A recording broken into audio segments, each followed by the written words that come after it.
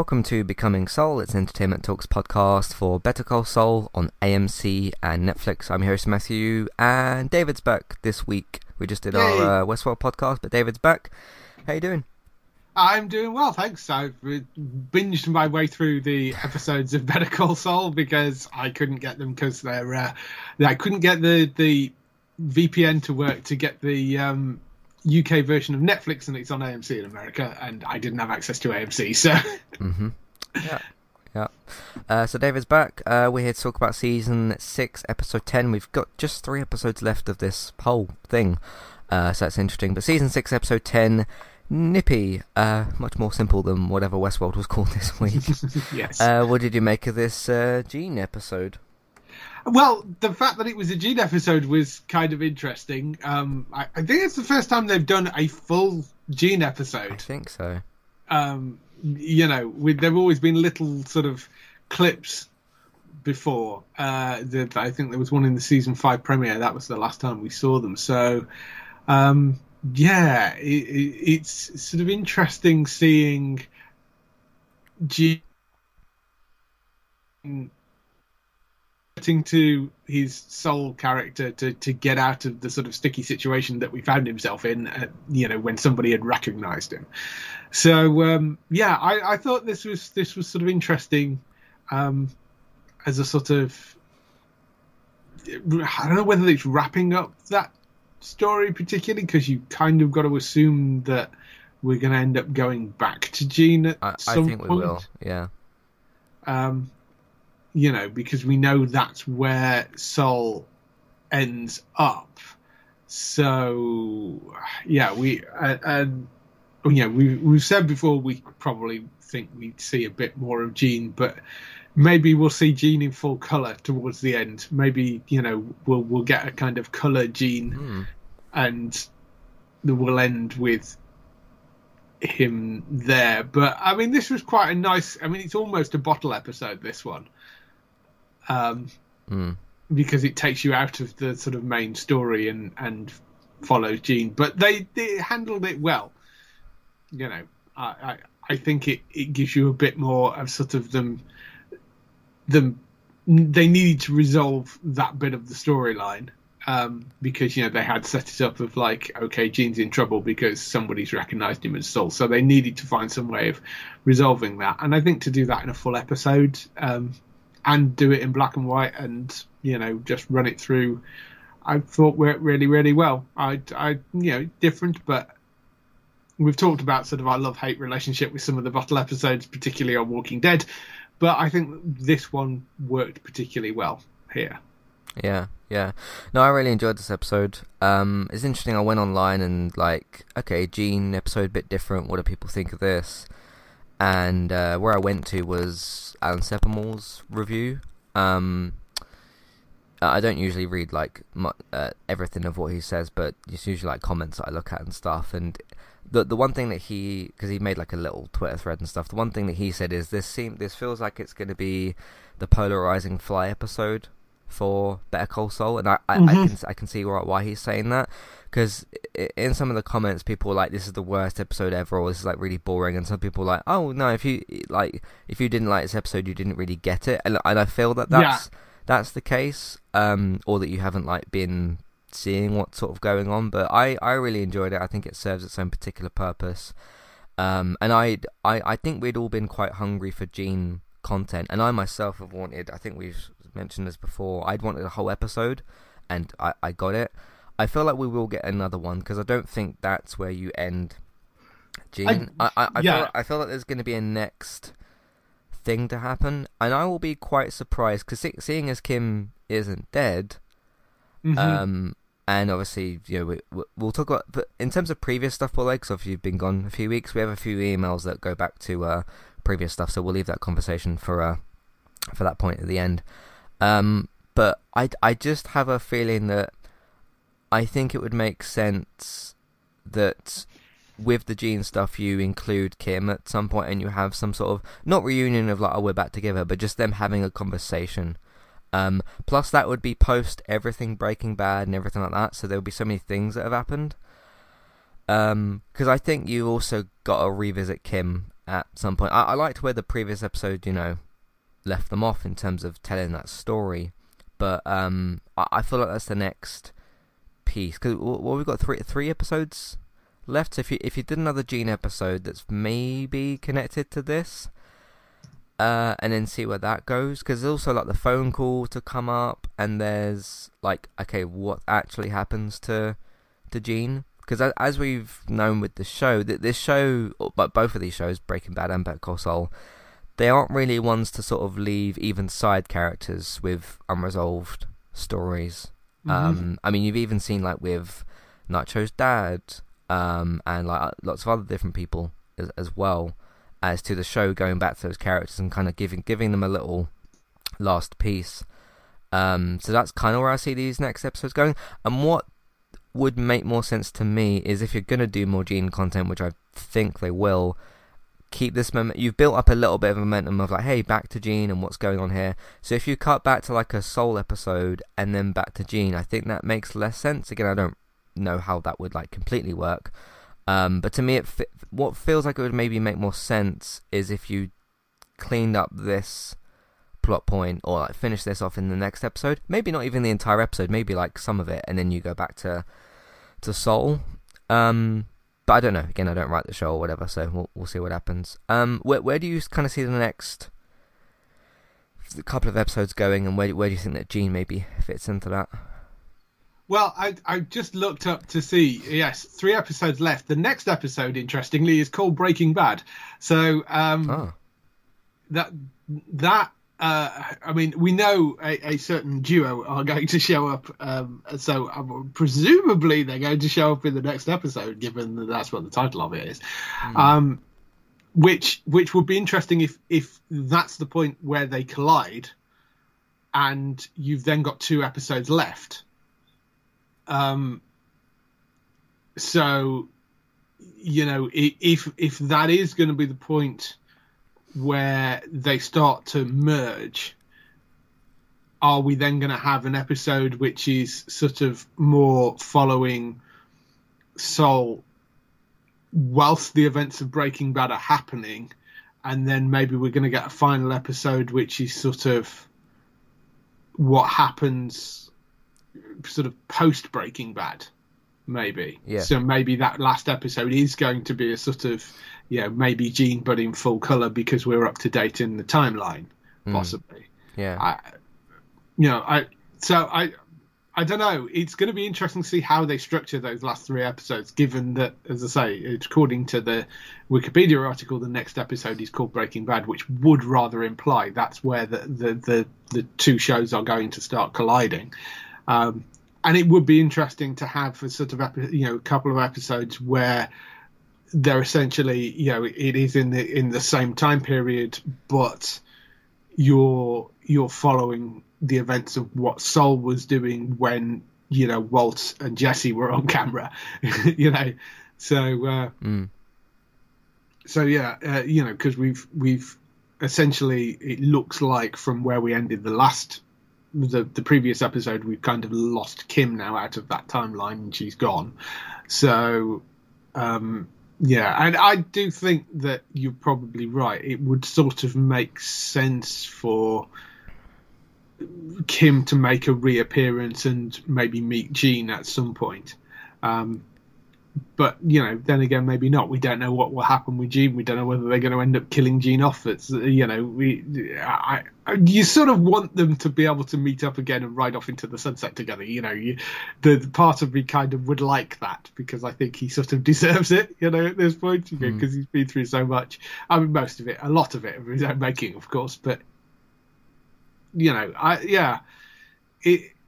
It's I'm really intrigued, because you can't. What's lovely is you can't tell where it's going for these last 3 episodes.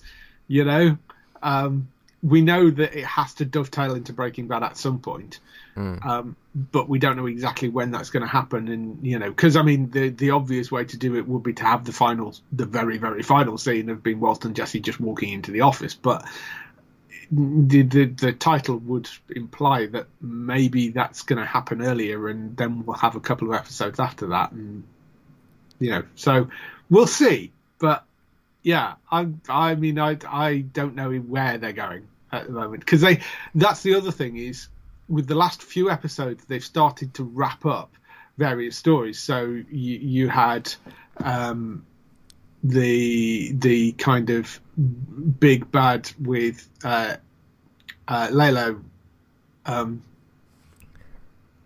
now disappearing, now being sort of killed off. So he's gone. So that's the sort of big bad gone. You've got Gus's stuff with the drug cartel, which has sort of been resolved, and that's kind of set up. You've got Kim essentially leaving, so we've got rid of that. So we are kind of at a point where we found Sol at the start of Breaking Bad, or when we meet him in Breaking Bad. We are at that point now. Yeah. So I think what also makes it interesting, like you kind of said, is okay, we know what has happened to Kim. We don't know completely where we know what happens to her and Jimmy. They simply break up because of she stops becoming reasons. a lawyer, and she stops becoming a lawyer and disappears somewhere. So Yeah. we don't know where, but I mean, presumably she moves. I mean, America's a big, the other side of the country. She could, go and do something else entirely. So.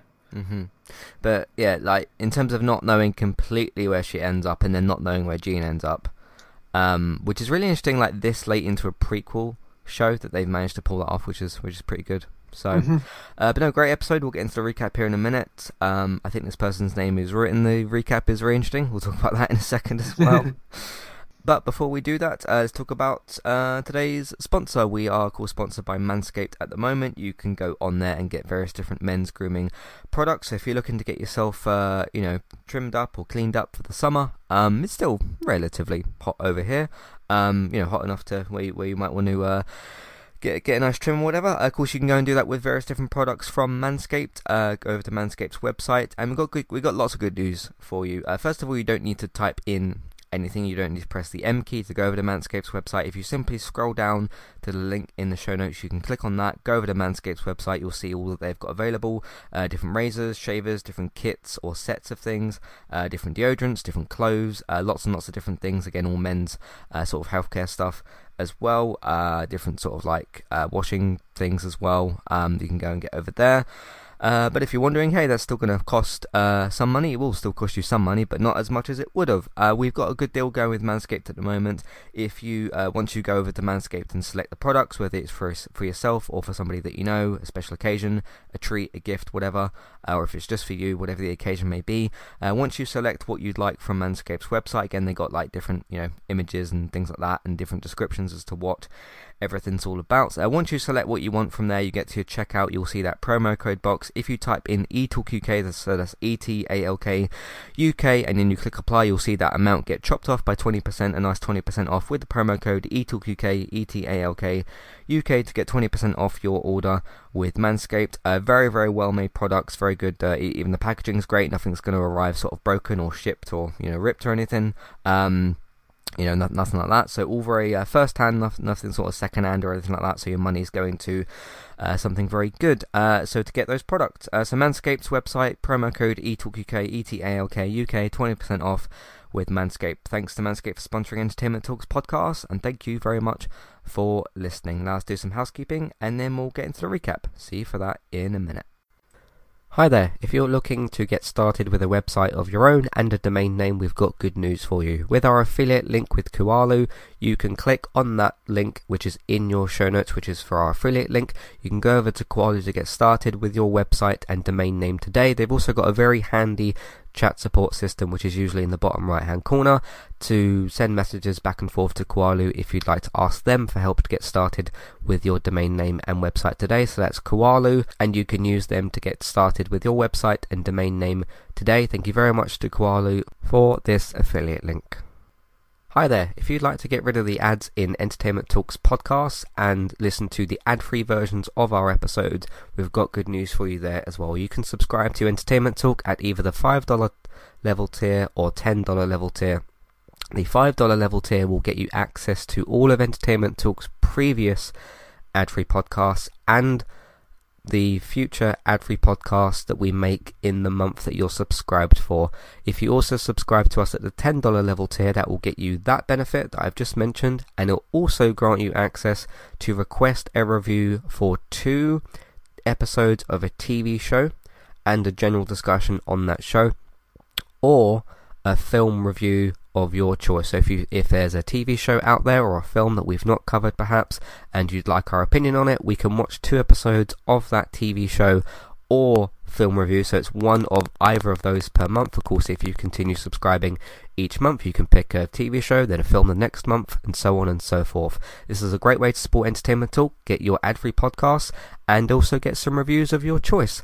Thank you very much for supporting us, and thank you for listening. Back to the show. Alright, so recently on Entertainment Talk, did a United Cast preview episode yesterday for the upcoming 22-23 season, which has kind of started. We've had a bit of pre-season, a few transfers, a few players going in and out. Not quite enough players going in, considering the... I had kind of a realisation on the podcast yesterday. I was trying to pick my first 11 and the subs, and we don't actually have a lot of players. Not as many as I thought that we did, so we got some good youth players coming through, which is always great, but that first 11 could do with some more additions, some more competition. So I went through all of that, talked about who's in, who's out, who I would choose, all that kind of stuff. Talked about Ten Hag, talked about the Ronaldo saga. Is he staying? Is he going? Talked about the De Jong saga. Will Barcelona pay his wages? Will they stop buying players when they owe other players money? What will happen with De Jong? He doesn't actually apparently want to come to Man United anyway, so should we stop pursuing it? All that kind of stuff. Lots of still a bit too much drama going on around the club, which is unfortunate. But I talked all about that: the Ronaldo saga, the De Jong saga, everything like that. So all that sort of stuff for the United Cast. The first season game actually is, I think, next Saturday the 7th of August, 2022. We play against Brighton, which last time when we played them, we lost 4-0, so let's hope that doesn't happen again. But we've got a new squad, new manager, and things are looking cautiously optimistic. But anyway, I'll be returning next weekend with my review for that game.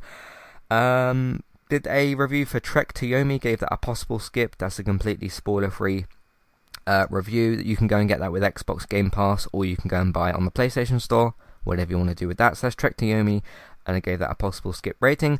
Over on Gaming Talk podcast this week, we talked about some more details about The Last of Us Part 1. If you're wondering, hey, Last of Us came out 10 years ago. Yes, this is a remake and a redoing sort of the first game, so that it's all, better for PS5, all that kind of stuff. So talked about all of that. Talked about FIFA 23 making a bit of history by having a woman on the cover. Bit overdue, but sooner rather than later for that. They're including some different things for the women's football as well. By the way, congratulations to the women's team who have reached the final of the actual real women's team, who have reached the final of the Euros. I believe that game's on Sunday. They got Germany in the final, so hopefully they can do what the men couldn't, which is win the Euros. But anyway, that's on Sunday. Talked about all that, the FIFA 23 stuff, and Mbappe returning to the cover as well, so it's the 2 of them on the cover, and some Game of the Year discussion so far as well. We've still got some games to come out, some pretty big ones, but a so far discussion.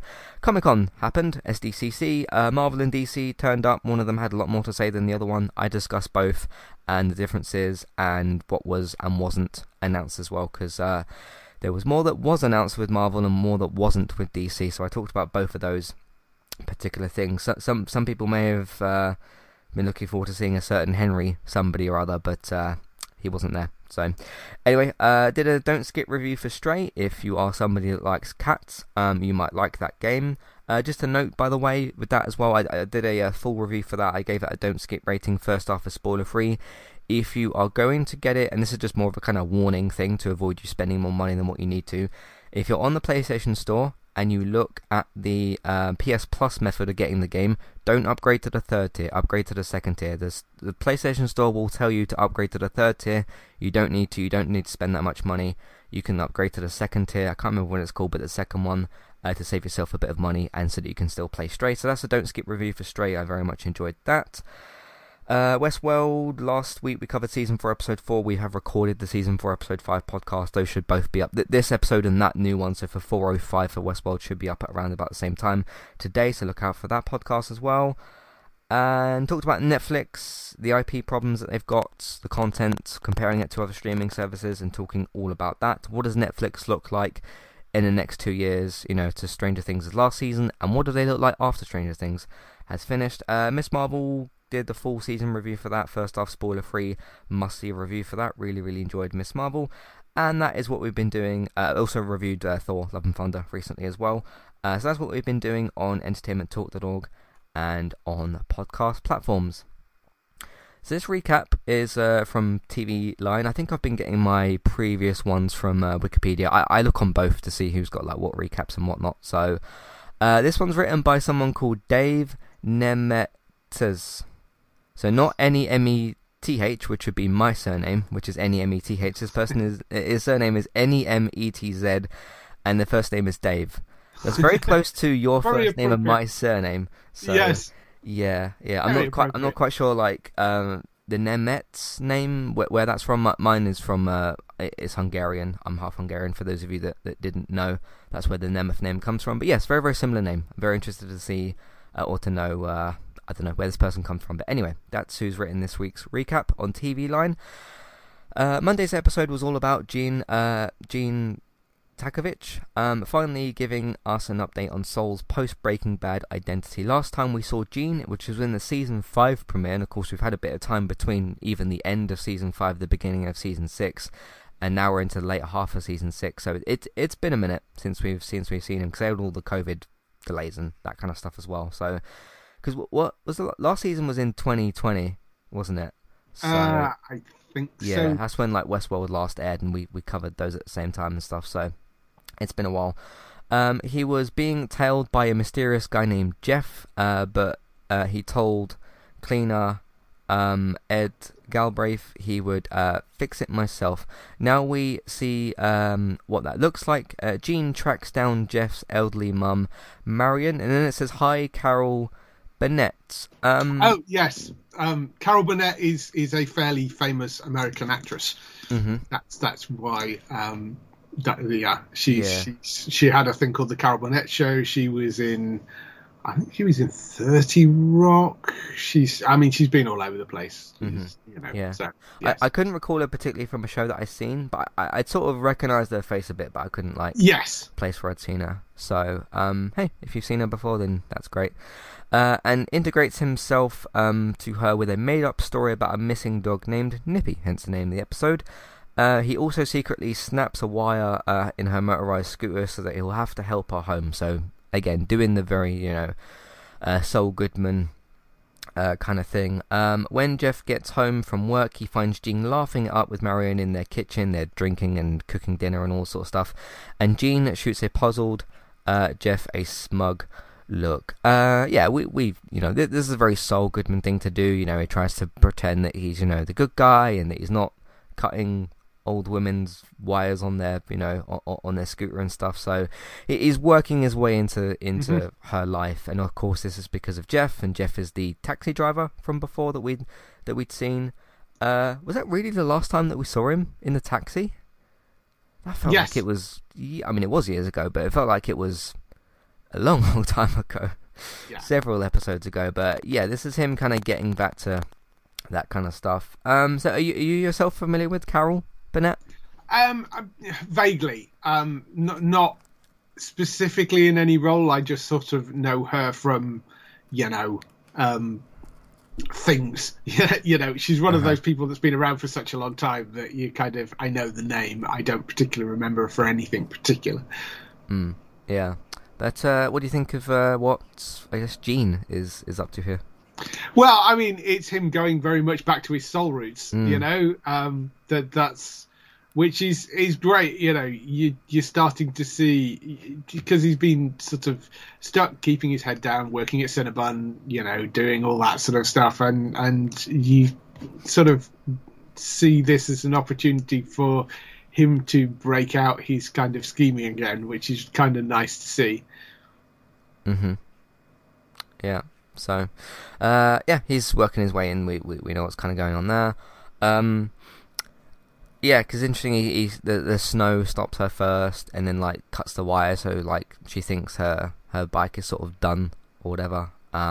She does mention that he fixed it afterwards, like he taped it up or something. So I found that kind of interesting, because she's gonna notice at some point that wire's cut. So. Once they're alone, so after all the, fake happy kind of stuff, once they're alone, Jeff threatens Gene and says, all I have to do is pick up the phone and it's bye-bye Saul Goodman. But Gene has a better idea. He knows all Jeff wants is a bigger piece of the pie and promises to cut him one. And he says, here's the deal, I will show you the game and then we're done. Interesting point there that the whole we're done thing, because that gets mentioned at the end of the episode as well, so a bit of a bookend kind of thing. He tells Jeff, he says that to Jeff, and a new scam is born. Gene goes home and puts on his Saul Goodman pinky ring. I had a question about that, which I'll ask in a minute, to complete the transformation. Gene starts bringing a couple of extra Cinnabons to the... Actually, we should stop here and talk about this for a minute, maybe. Is this his... Because he did get married to Kim, didn't he? Yes. Is this his wedding ring? Or is this a different ring? Sure. I wasn't entirely sure on the reason for the pinky ring. That kind of threw me slightly. So I don't think it's his wedding ring, because it'd be on the wrong finger. So I'm not sure. I was just kind of thinking maybe it's I don't know, way to keep Kim in his memory, but instead of making it look like he's married, it's just a piece of jewelry. That's because he puts this on his little finger, doesn't he? Yeah. Instead. So I don't know. Did he wear this in Better Call Saul? In Breaking Bad, sorry? I guess he must have done. Yeah.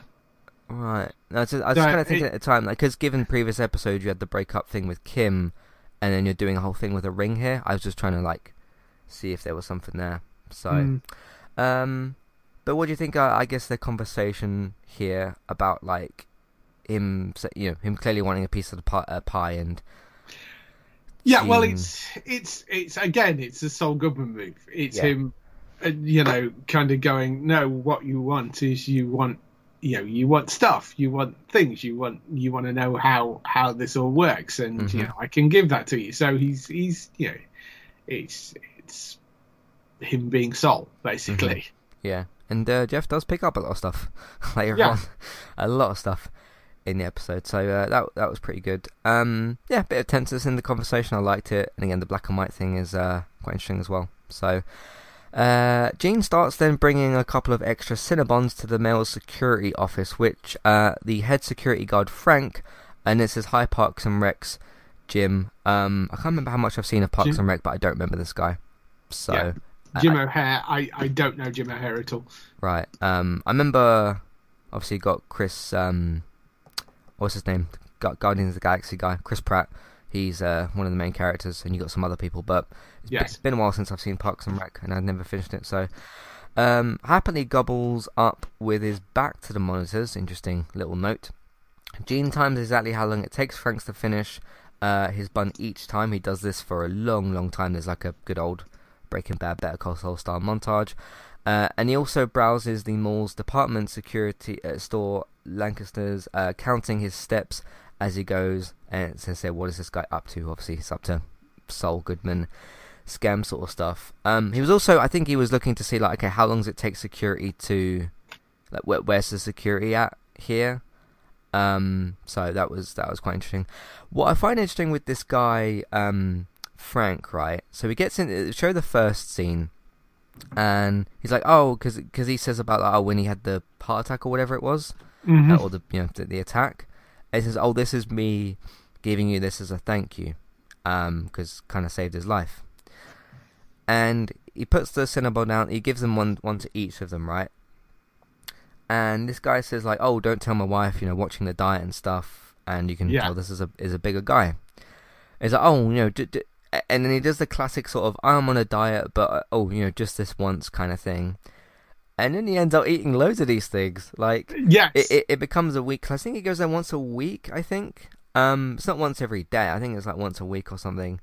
And it's I guess it just became part of their routines. And Frank just was kind of hey, this is started talking about football, American football, and also the kind of thing. And it became, I guess, a lad's break thing of hey, let's talk about football and eat some Cinnabon stuff. So it snuck, and again, this is Saul's intent or Gene's intention, is a way to sneak it into his routine and make it a normal thing. But of course, we know Gene's up to, doing the watch thing and timing him. So, yeah, it's interesting. It's like, oh, don't tell my wife I'm watching my diet, and then like 10 weeks later he's eating 10 of these things. So, yes.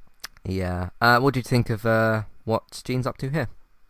Well, yeah, it was kind of difficult to tell exactly what was going on at this point. I mean, it makes sense fairly quickly afterwards, but sort of marking out the department store and timing the security guards, and it's a very Soul scam, Mm-hmm.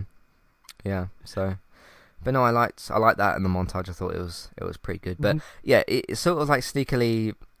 Because I think his watch was upside down. I was like trying to tell, like, okay, what is he sort of doing? And the watch wasn't that bright either, so I couldn't really quite clearly see the numbers. So again, all very intentional, but I thought that was very good. We find out when Gene, so it says, what is this guy up to? We find out when Gene sets up an exact replica, this must have taken some work, of the department store's dimensions in a snowy field, training Jeff to steal the priceless stuff. During the 3+ minutes, I think it was like 3 minutes 10 seconds or something like that, 3 minutes 15. 3 minutes it takes Frank to eat his Cinnabon. Just take 3 of each item. Though Gene warns Jeff, that way they won't notice until they do the inventory in 3 days, by which time the security tapes will be taped over, so like a 72-hour thing.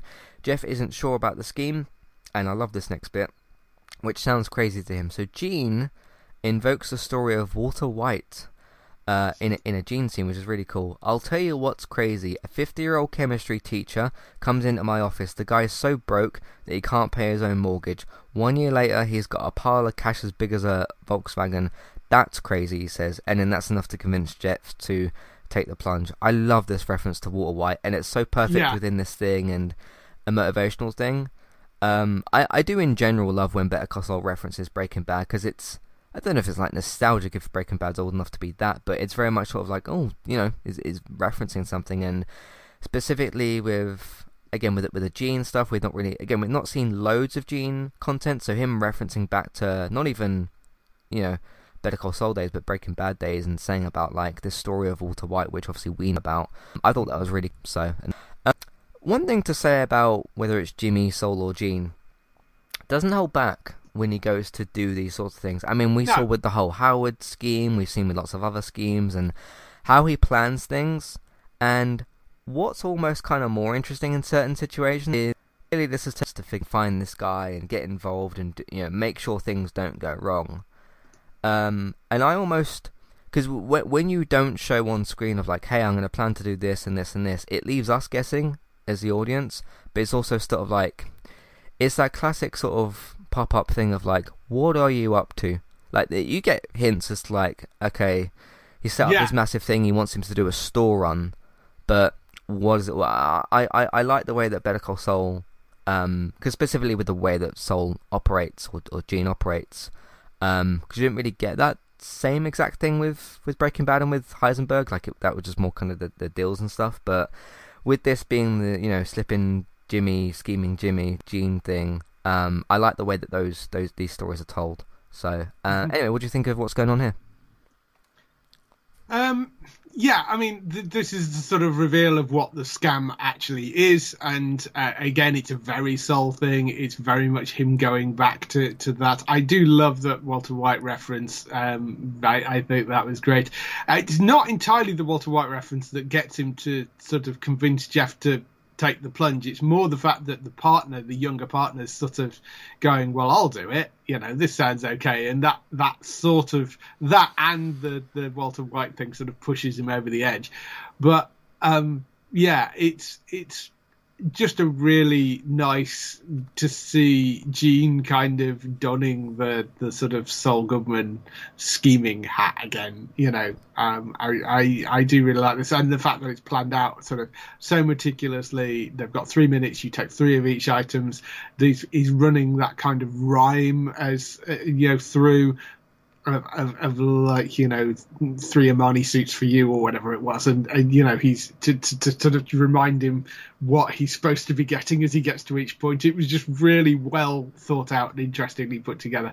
So yeah, I thought this was just wonderful, and then of course we, you know, from that we then get to see it actually happening in action, having them having sort of done the test, you know. Mm-hmm. Yeah, definitely. Manager Kathy does a morning walkthrough, noticing a scuff on the floor when she's interrupted by a delivery of a huge wooden crate that she didn't order. She calls the delivery guy's supervisor, which is Gene, to complain. Gene launches into a long story about how long it would take him to come and pick it up. So Kathy reluctantly agrees to hold the crate there overnight. Now the stage is set. And when Frank digs into his Cinnabon that night as usual, so again, same routine thing, Gene texts Jeff that it's go time.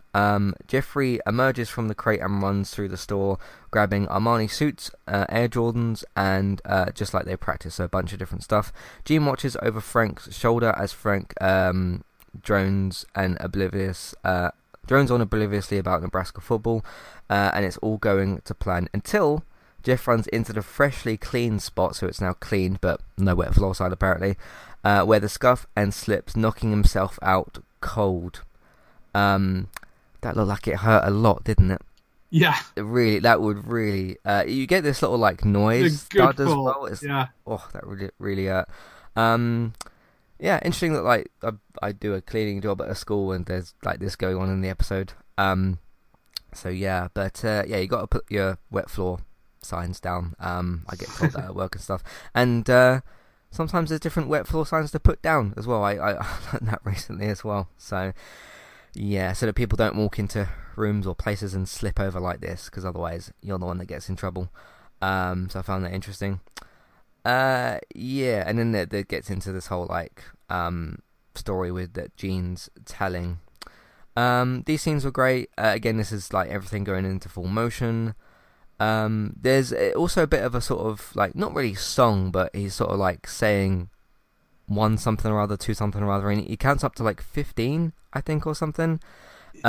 Realizes at one point he's forgotten to go and get, because he puts a bunch of these clothes into this box, and we slowly learn that it all comes together as to like what's kind of going on.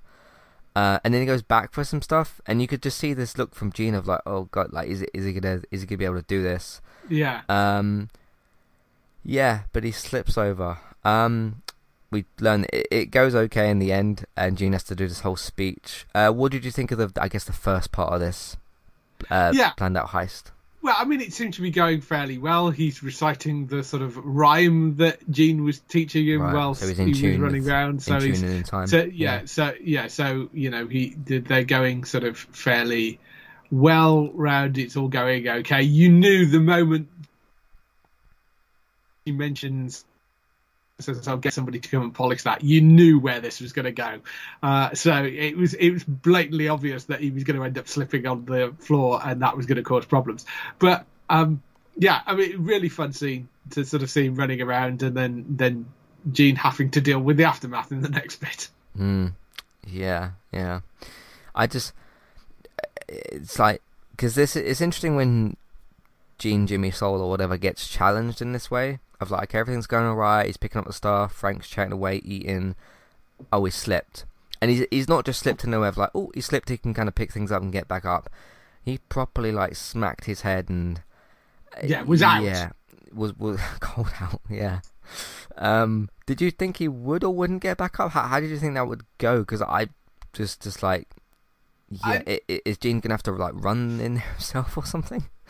Yeah, no, I mean, I kind of thought that, you know, you're probably Gene's gonna have to sort of keep him busy and hope that Jeff gets back up, which, I mean, of course, he does eventually. I kind of thought that they get away with it, but yeah. Yeah, but very scary, very scary. Gene can only watch in horror as Jeff lies motionless on the floor, on the tile, and Frank finishes off his Cinnabon. He starts to turn his back to the cameras, but Gene stops him by breaking into sob, crying, and he doesn't know what he's doing with his life.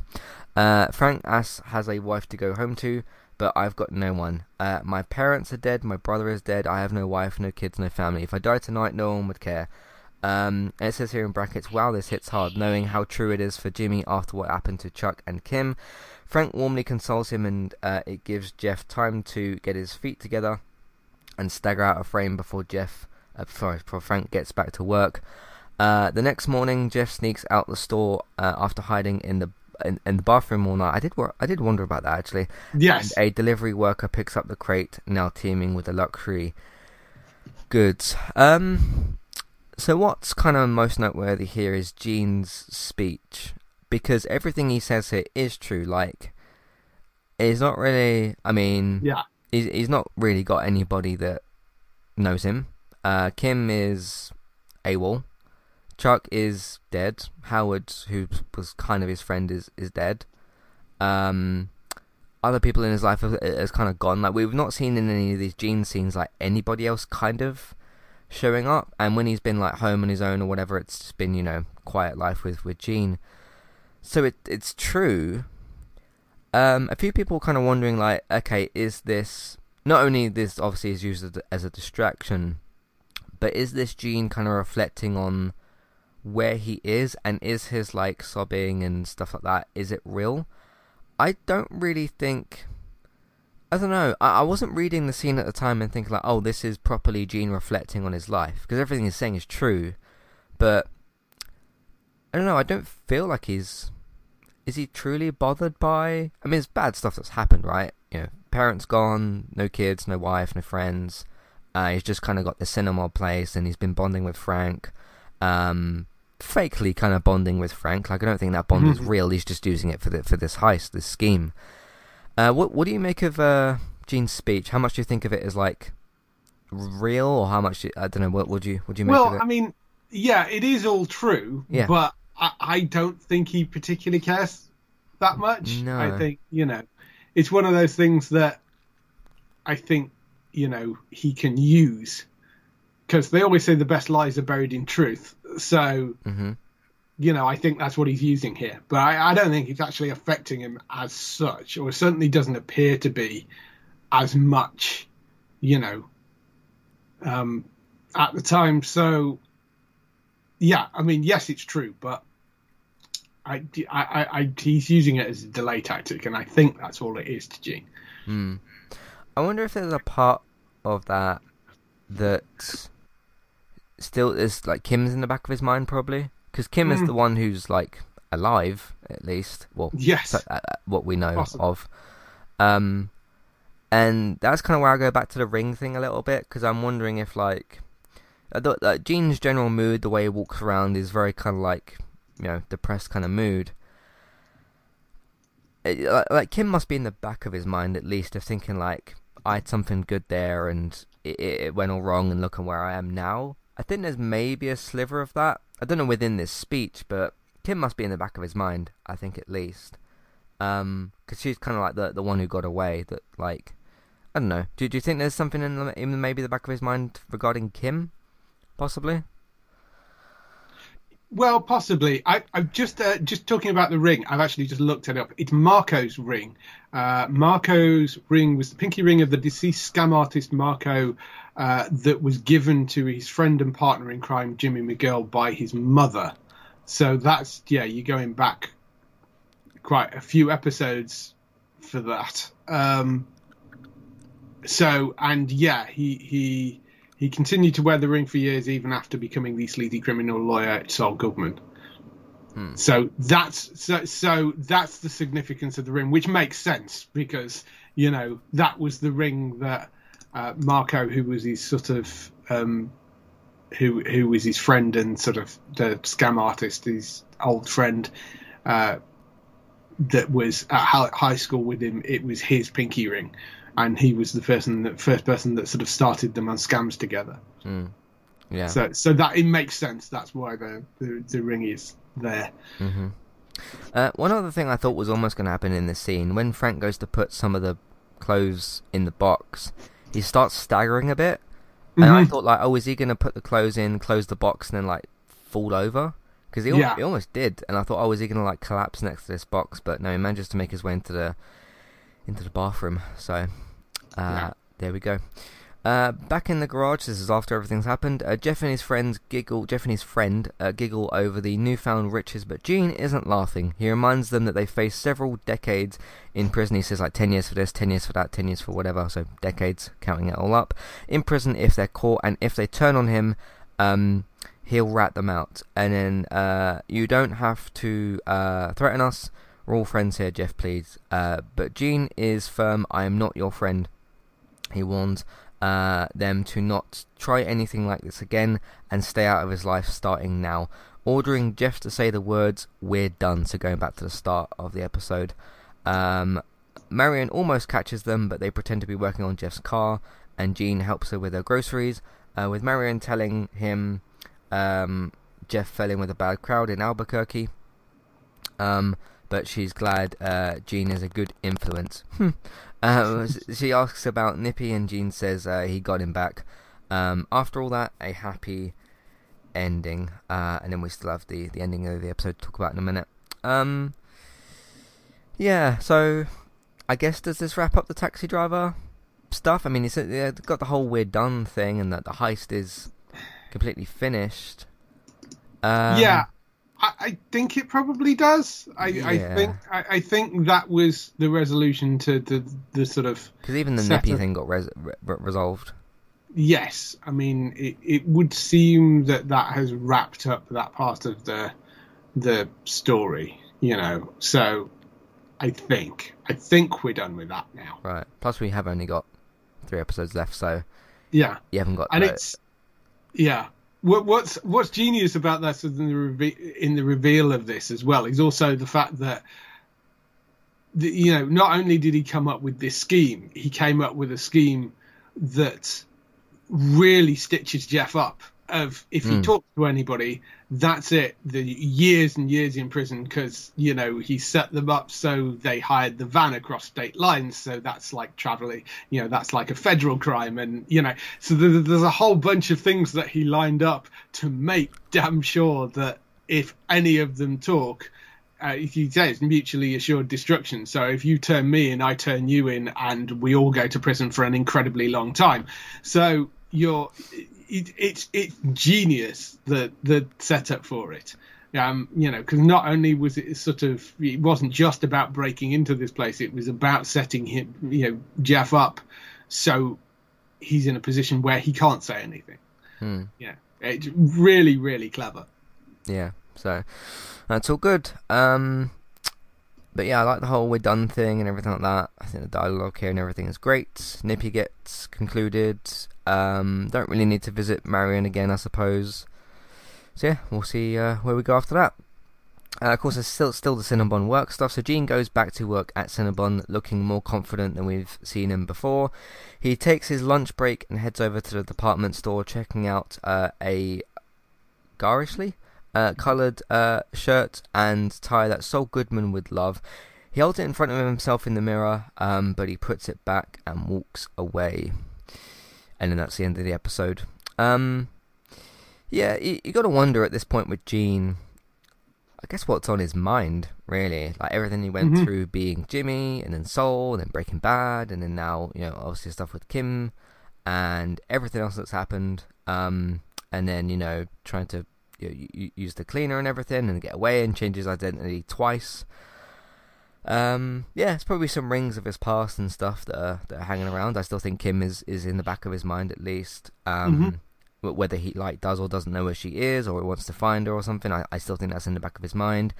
But this with the whole suit thing, obviously, the lawyer suiting up and everything. This was an interesting touch. I just wonder if that's gonna where that's gonna go with that. Because if you were to ask me, okay, what happens in his next 3 episodes, I kind of have no idea.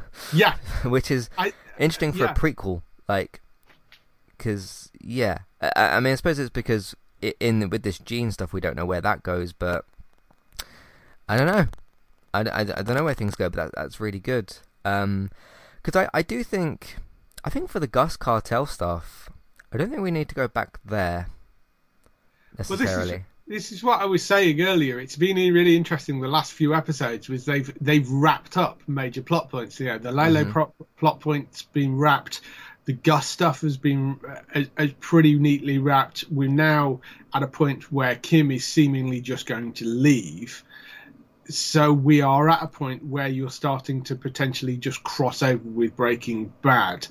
And, you know,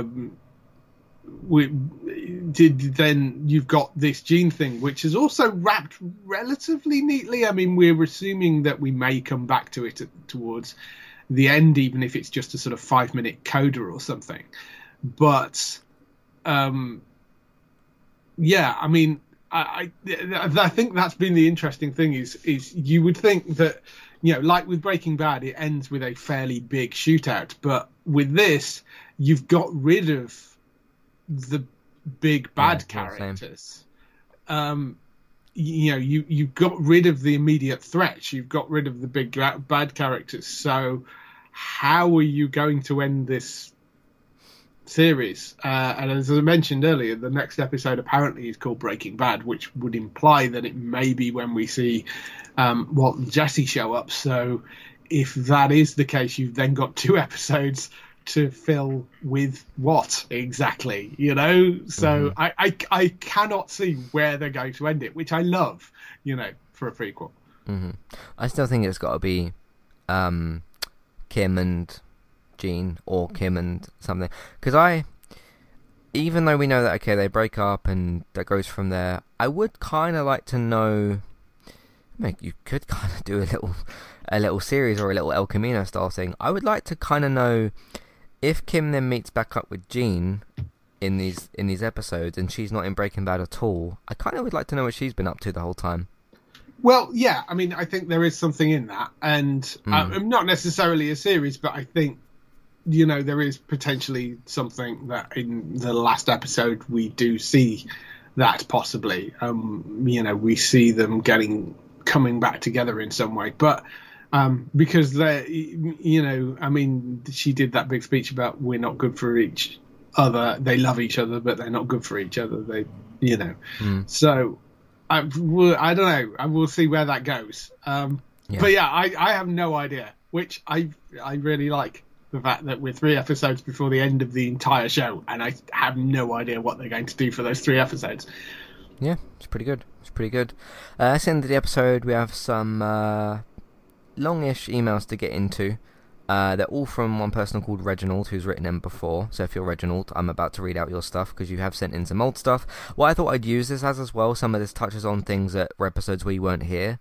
So like some of the Lalo stuff, some of the Kim stuff, so you'll be able to get in some of your thoughts there. I know you kind of mentioned certain things, but I thought we could use it for that as well. By the way, if you want to write in to us, you can, of course, let us know your thoughts. What do you think happens in these last 3 episodes? Where do you think we go with Gene, Kim? Whatever else, do you think there's any surprises? Where do you think those 2 certain people from that other show might show up? All that kind of stuff. Matthew at entertainmenttalk.org, Twitter eTalkUK, contact page, information in your show notes. There's also the email box on the website version of the episode and a clickable email name in your show notes. So Reginald, with email number 1, it says, whether your audience is 1 person or 1,000, your message shouldn't be your only concern. The best communicators know that if they want their message to be received correctly, they need to know these things about their audience. What do they know? What are their needs? What do they care about? In Fun and Games, so previous episode, some characters know their audience. Some characters know their audience and some don't. Kim and Jimmy are both confronted by Howard's widow, who is suspicious of their recent interactions with their late husband. Jimmy, talking about his own feelings, totally strikes out with Cheryl Hamlin. On the other hand, Kim, using a knowledge of the Hamlins' marital discord and the rumours about Harold using drugs, viciously and effectively turns the tables on Cheryl. I think you're right about that. That's kind of the intention.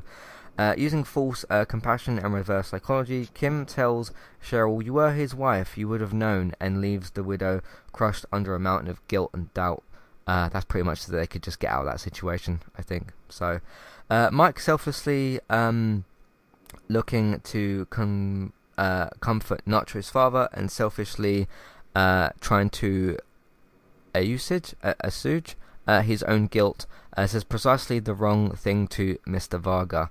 Because he kind of mentions about, like, we're looking to get, what was it he said? Justice, he Justice, says. yeah, and he's like, no, this isn't justice, this is like... This is revenge. Revenge, Yeah. because this is the way your cartel people operate and you're all the same kind of thing. So I think that's what he meant by that. There is a language barrier between the two men, but it has nothing to do with English versus Spanish. It has to do with the definition of morality for each man. I think it also has to do with, like, revenge versus the other one. What do they both mean to both people as well, which I talked about a bit at the time. After all this time, Hector still doesn't know what Don Eladio cares about. He couldn't care less about Lalo's death or Gus's hatred. Eladio even tells Gus that he knows Gus hates him. I mean, for Hector, it's more just about getting back at Gus, really. You see in every single scene, and it's brilliantly played by the actors, because obviously Hector doesn't say with words, it's more facial acting and the bell and everything. That's more just about, I'm going to squint really hard at Gus and let him know how much I hate him with my face, and he doesn't like looking at my face, so I'm going to just keep staring at him with my face and ringing my bell endlessly, which Don Eladio pointed out in the last episode of, like, oh, that stupid bell, like, you know, kind of thing. So yeah, that was good. Eladio cares about peace and revenue. A tiny part of Eladio probably believes Gus is up to something. If Hector could have convinced Eladio that Lalo's assassination attempt cost the cartel, Eladio would have gone after Gus. Gus knows his audience begging for his life or trying to rationalize with Eladio about his innocence would be fruitless. Gus wisely stays silent about and lets the facts speak for themselves instead of looking like a coward in this hyper macho setting. Of course, all these, you know, powerful men sitting around each other. Let's just go. Let's take this sort of piece by piece, because you've got Jim and Kimmy. Then you've got Mike and Nacho's father, Varga. So what do you think of kind of what Reginald's saying here, and what are your thoughts on the Jim and Kimmy situation, and also pertaining towards the Howard and the marriage thing, like that, those kind of areas? Yeah, I mean, yes, he sort of alludes to, it's kind of know your audience, you know, a lot of this, and you know, the Kim coming to the realization that she loves Jimmy, but they are very dangerous together, you know, because as we've said before, you know, Kim was the one that was always fairly straight down the line, and her, you know, getting sucked into Jimmy's orbit had, you know, she's having far too much fun, and she realizes that, and now Howard's dead, and she feels responsible for that. But even from that, to protect herself and to protect Jimmy, she prepares to give a really quite damaging lie to the grieving widow for that, you know? So, yeah, you could see at that she needs to go, you know, because this is only going to get worse if she stays there, because they're going to keep egging each other on, and it's going to get worse, and one person's already died. God knows what would happen if they stayed together longer. So, you know, with those people in the places they are at that time. Yeah. So, yeah, that I find kind of interesting. And then the drug side of things, again, know your audience. You know, Gus plays that perfectly. He knows that there is no proof, and they can see that they can play Hector as a crazy old man because he can't really speak for himself, and he knows that there's no proof of it. So, and he kind of knows that Hector's already a bit of an annoyance to the others, and all they want is a quiet life, really. I mean, you know, they want the peace. They want to be able to just keep on making money. So he just goes with, I don't think this deserves it. He doesn't say it in exactly this way, but he's basically, this is ridiculous. I don't think I even need to answer to this. It's so stupid. He's kind of what he's saying, essentially. I mean, he does it in a far more subtle way than that, but that's basically what he's saying to them. So, yeah, this is,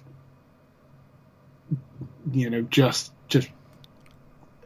the perfect way to play it, basically. So, yeah, I think that's it. I think it's knowing who you're talking to, and yeah, it's just really well structured. Yeah, definitely. I think for Kim, it's also just you kind of see with her like the end of, I think it's 609, Fun and Games, which wasn't really Fun and Games, but anyway, that's kind of the point. That like after Chuck and Howard and Lalo and everything with Mike, and it's like we're just on this destructive path and I need to go. It's interesting that the way that she phrased the breakup, which is absolutely true, of like we do love each other, but because of the worlds that we're in, and you've kind of crossed me over into this sort of dangerous world, that we just like we have to break up and separate because it's just got too much. It's got too dangerous.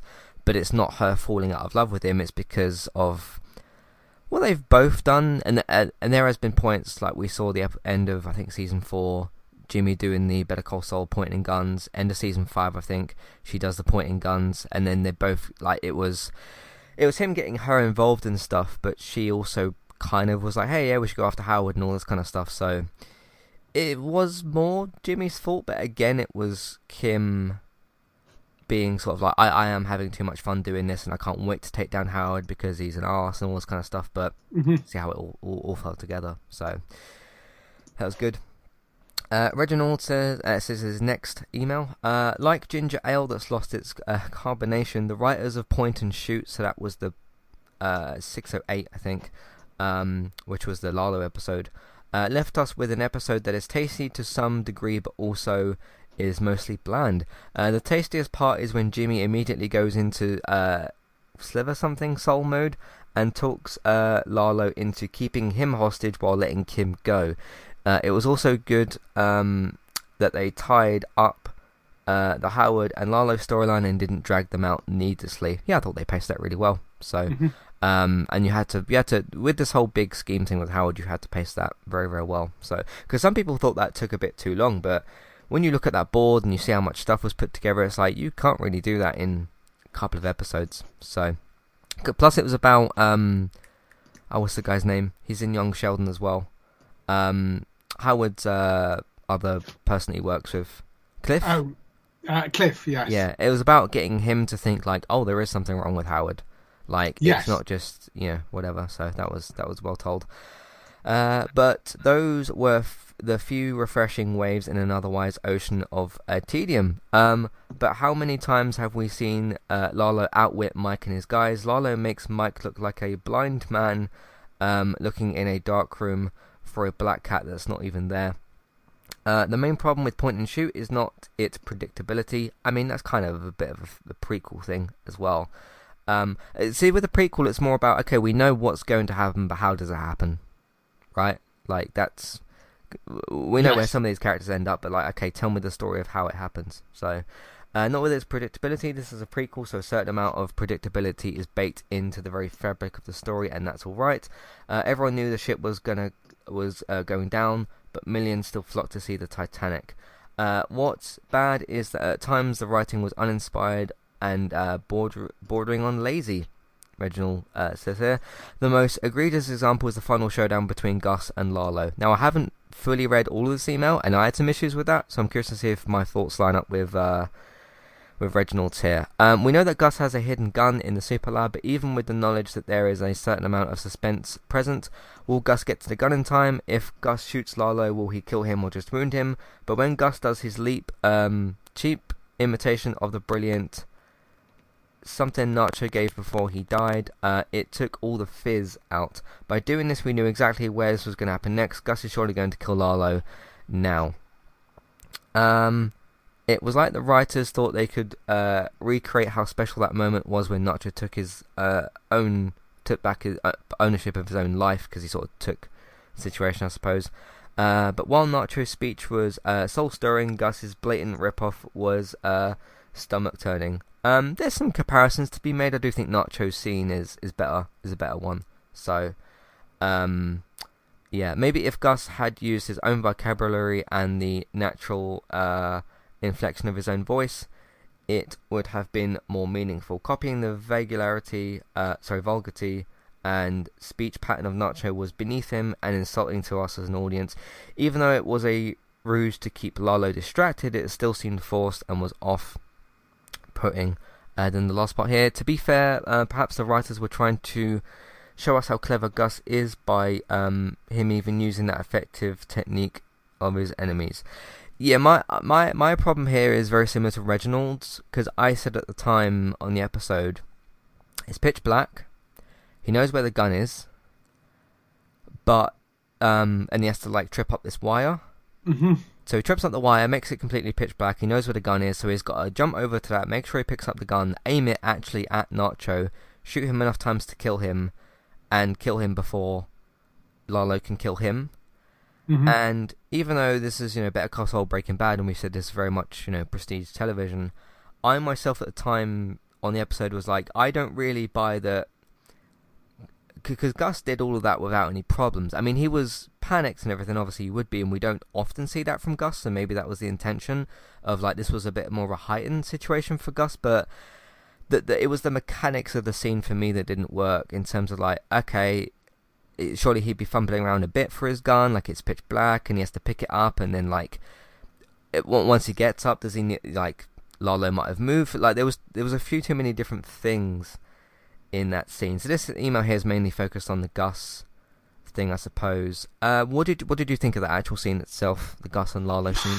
I didn't really have any issues with that scene. I mean, yes, we knew what was going to happen, because we knew it was sort of set up.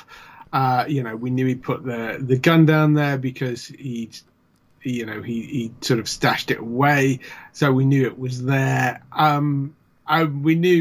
You knew from this scene that Gus had to survive, so you knew the chances are that Lalo was going to die. So there are issues in terms of the tension there. Like you say, it's a prequel, so it's not necessarily knowing what happened; it's how it happens. But I didn't have a whole lot of problems with how they laid that out.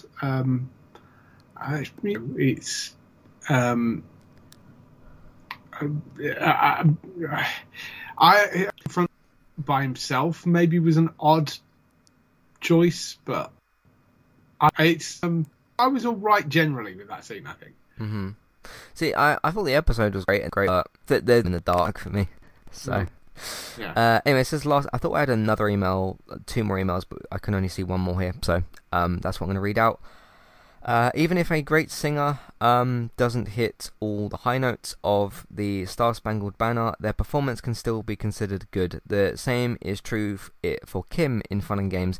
Kim does a fine job in overall her closing speech to Jimmy, but there was one point she made that seemed a bit off-key. Very much winning to their shenanigans in relation to Howard. Sure, she does have fun, partnering up with Jimmy and scamming slimeballs like Ken Wins. Switch Season 2 Episode 1. I do not remember what happened in that episode. I can't remember that far back. We weren't covering the show either. I was probably watching in a different way or something. Or helping decent people like Huel stay out of prison. And then it says Season 4 Episode 8. We probably did cover that one. Yes. So, yeah, whatever happened in that episode. The takedown of Howard was more than just fun. It was personal. This was revenge. I think you're right about that, certainly.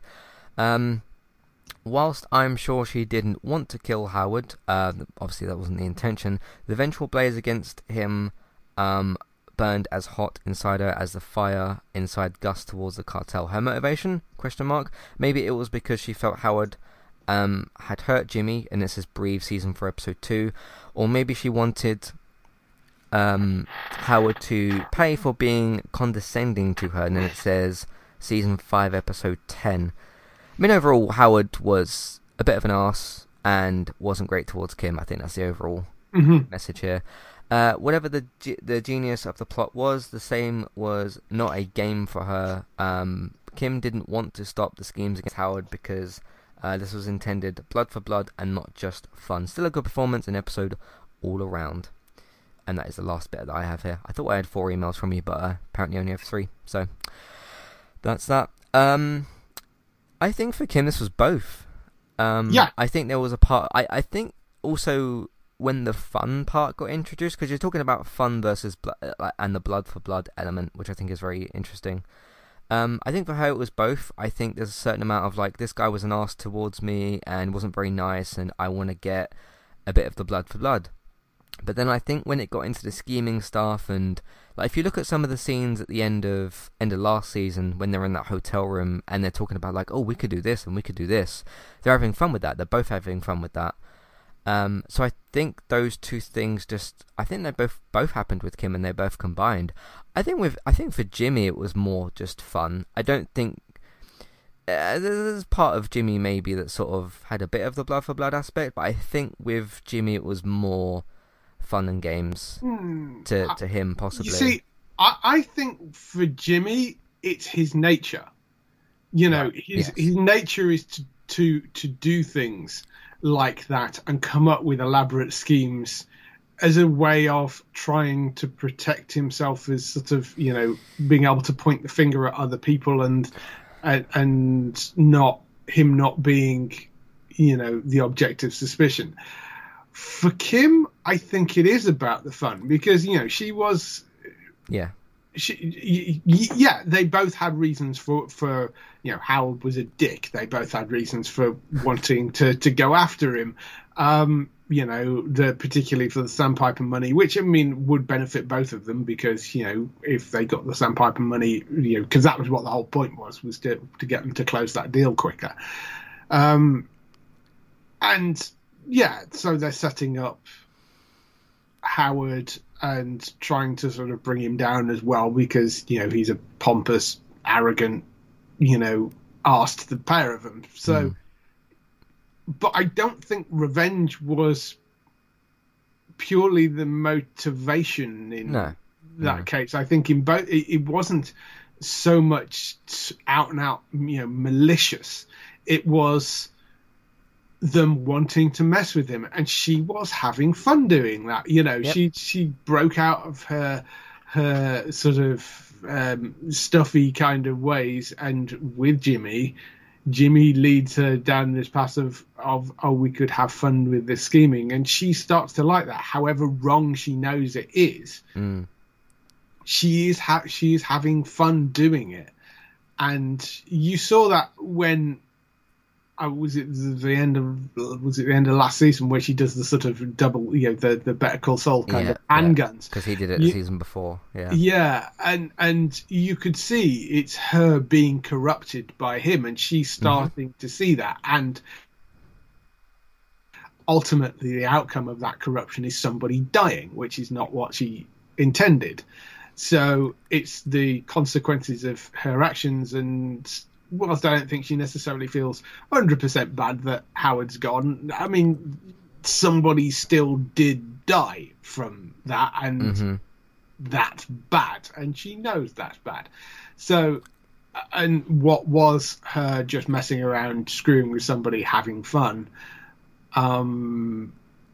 has really taken a sharp right turn and caused some serious damage. So, I think her saying, you know, I was having too much fun doing it, I think he's absolutely accurate. And she realizes that, I mean, it depends on your definition of fun, but she realized that she was enjoying, I mean, I think it's fair, probably rather than saying fun, it's fair to say she was enjoying that and realizes that is not a good thing. Yeah. You know? Yeah. However, because she's trying to be a good person, she's trying to do the pro bono work, but then they've got this thing running on the side, which is her, you know, breaking free and trying to do something that she is enjoying, even though she knows she shouldn't. And that side of things, I think, is that is her point, and her knowing that that is a dangerous situation to be in, because whilst they're in each other's orbit, they will egg each other on to do more and more extreme things, and it will get worse, and somebody will end up dying, and that's why they can't be together. Damn, what a show.